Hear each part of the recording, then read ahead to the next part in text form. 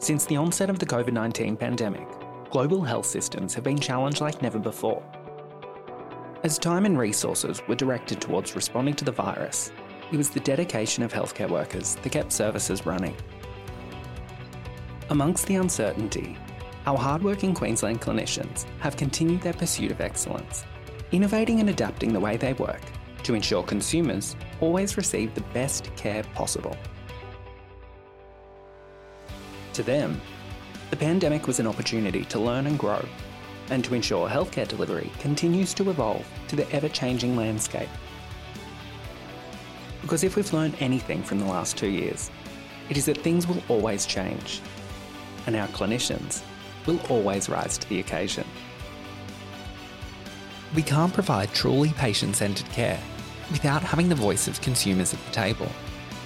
Be it at the kitchen table or via Zoom, lived experience is the only way to learn what our community needs. These projects leverage meaningful partnerships to redesign the way they deliver care, with drastically improved outcomes.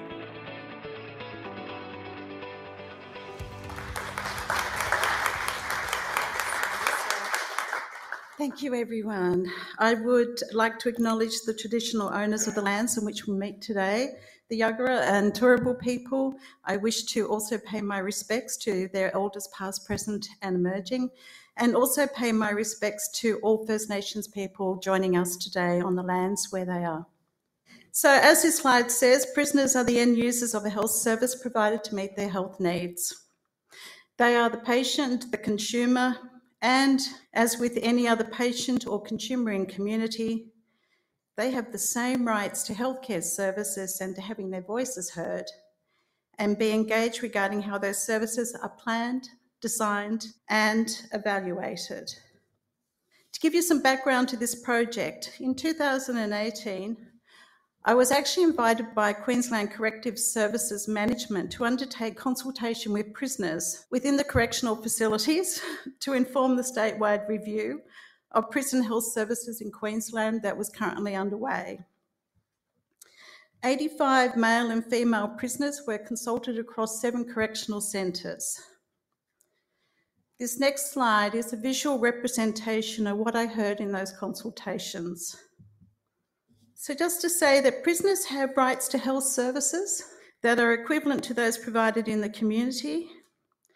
And those rights are not only national and state obligations, but also international.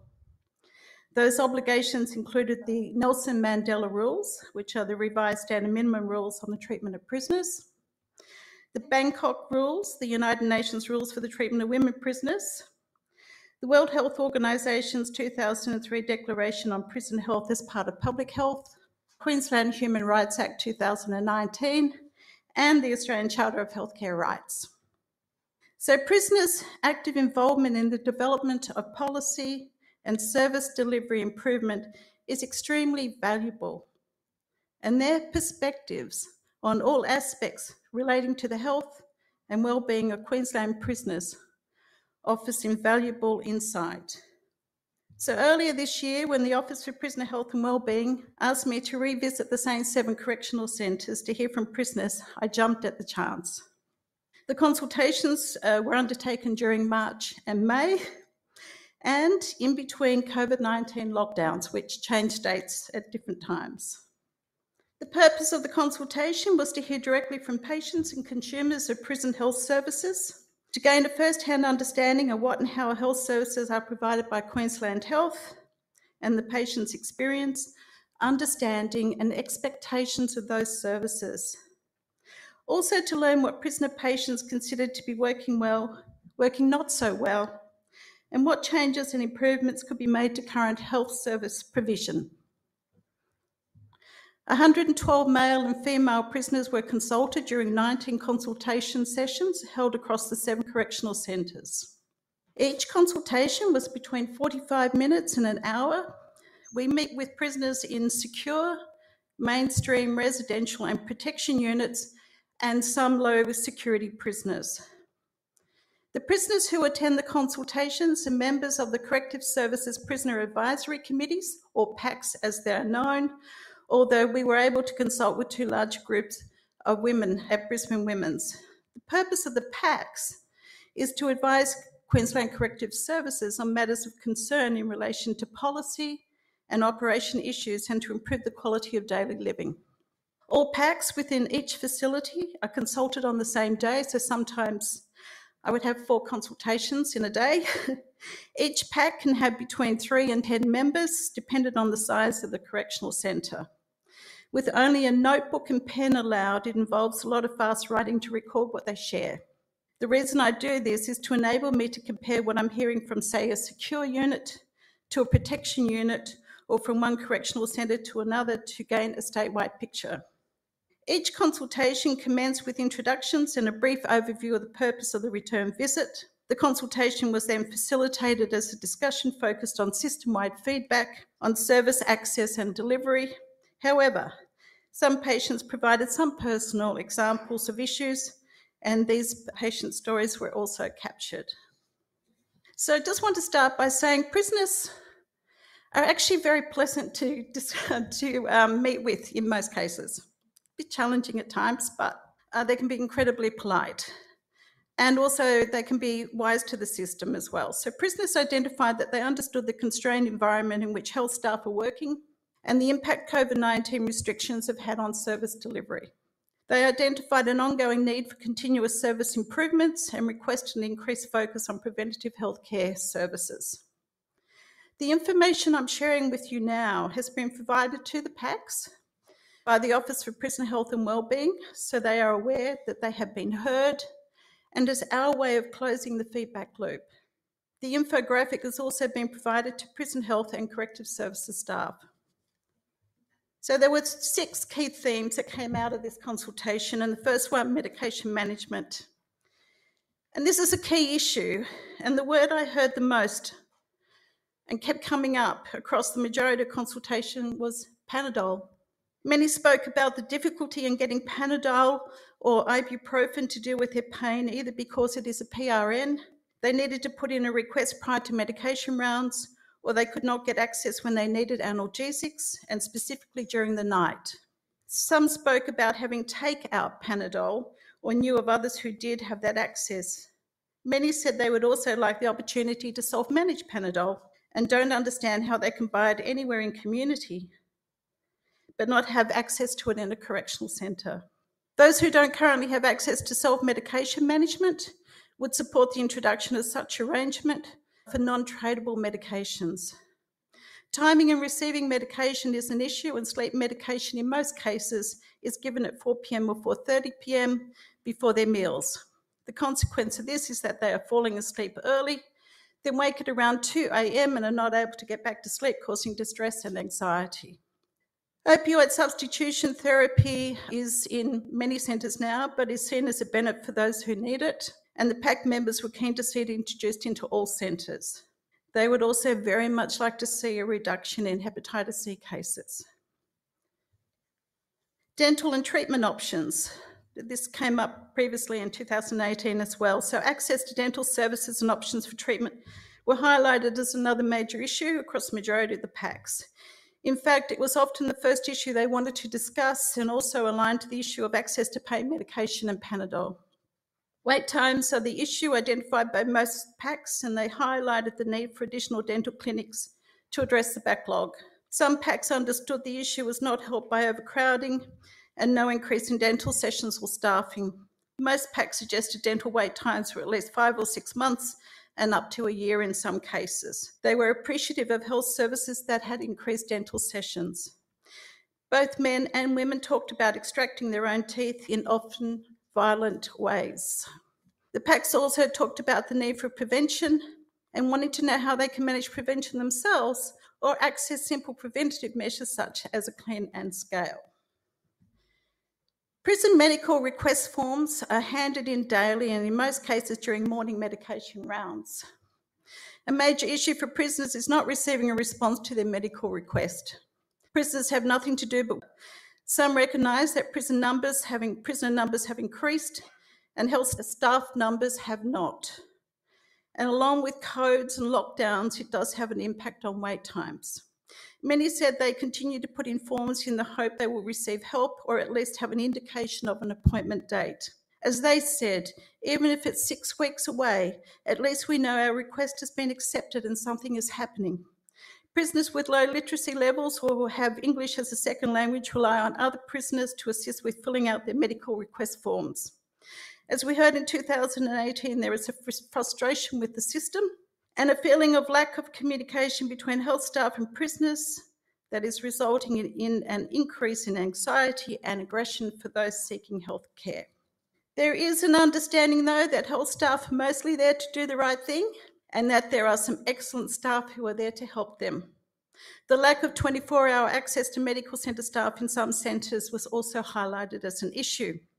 And all PACs agreed that attendance at their meetings by health staff would be beneficial. Access to allied health services was discussed by all PACs within all correctional centres, optometry being the main concern for many prisoners who are dealing with broken glasses, using magnifiers, or simply unable to read.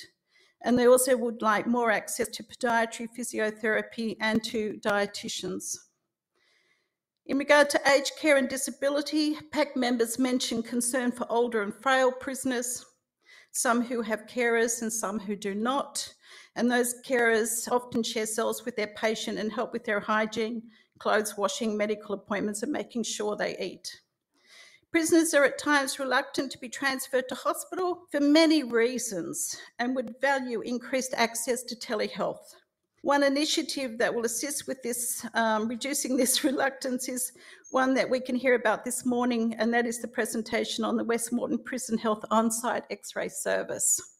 The PACs also asked for access to cancer screening that would be available to them in the community, including bowel, prostate screening, and for those who currently do not have it, breast screening. Mental health is another significant issue identified by the PACs. PAC members spoke about the impact of COVID-19 lockdowns on their mental health. They said they felt more punished because of it and said their mental health suffered. Some told how this has resulted in other prisoners putting pressure on them to say they don't need medical help, if needing an escort to hospital due to the impact this will have on the others, i.e. being locked down.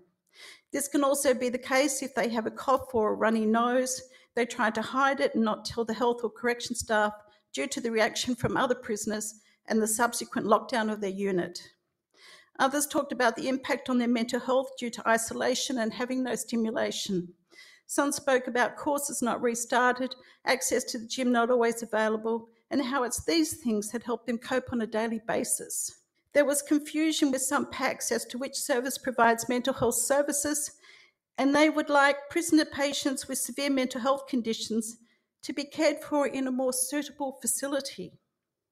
COVID-19 has been added as a key theme due to the PACs in each correctional centre indicating at the time of the consultations that in the main they did not have access to information or education on COVID vaccines. They were mostly unaware of whether the vaccine is mandatory or not. Some didn't think they would be receiving it, and others thought they would be at the bottom of the pack and would be the last to get it. Many were keen to have the vaccination due to vulnerability to COVID. Others want to know more and were concerned about issues with AstraZeneca, for example. PAC said it would be great if they can go back to closer to what they used to have before COVID and lockdowns, and asked why it couldn't be the same for them as outside in community. Questions in relation to the flu vaccine were also raised, with some not knowing if they would receive a flu vaccine this year, when they would receive it, or what would be the impact if they had both COVID and flu, and asked for more information and education sessions. And finally, this is what I find exciting, and this is what's gone back to the prisoners. In response to the feedback, the Office for Prisoner Health and Wellbeing has committed to the following actions being undertaken over the next 12 months. This includes expand access to the prisoner self-medication process, including access to basic analgesics, which is to be trialled at Townsville Correctional Centres. It means that they may be able to buy Panadol on their buy-up, their weekly buy-up. Implementation of OST in the remaining correctional centres, improve management of the dental waiting list, redesign the medical request process, which is another project now underway with QUT, Design Lab, the Healthcare Improvement Unit, and Capricornia Correctional Centre, where it will be trialled. Expand access to telehealth and encourage more health staff to attend PAC meetings, to provide information about services and as a forum to identify service improvement or co-design new systems with consumer input. Finally, I would like to acknowledge Graham Clark, who is in the room, Director of the Office of Prisoner Health and Wellbeing, for his continual support to hear the voice of consumers within correctional centres and his ongoing work and support to me in undertaking this at times very challenging work. Thank you.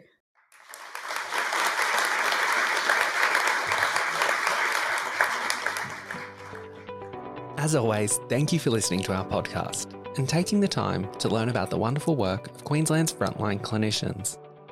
To continue the conversation, head on over to Facebook and let us know of any pockets of excellence you think deserve to be showcased. This podcast is proudly brought to you by Clinical Excellence Queensland.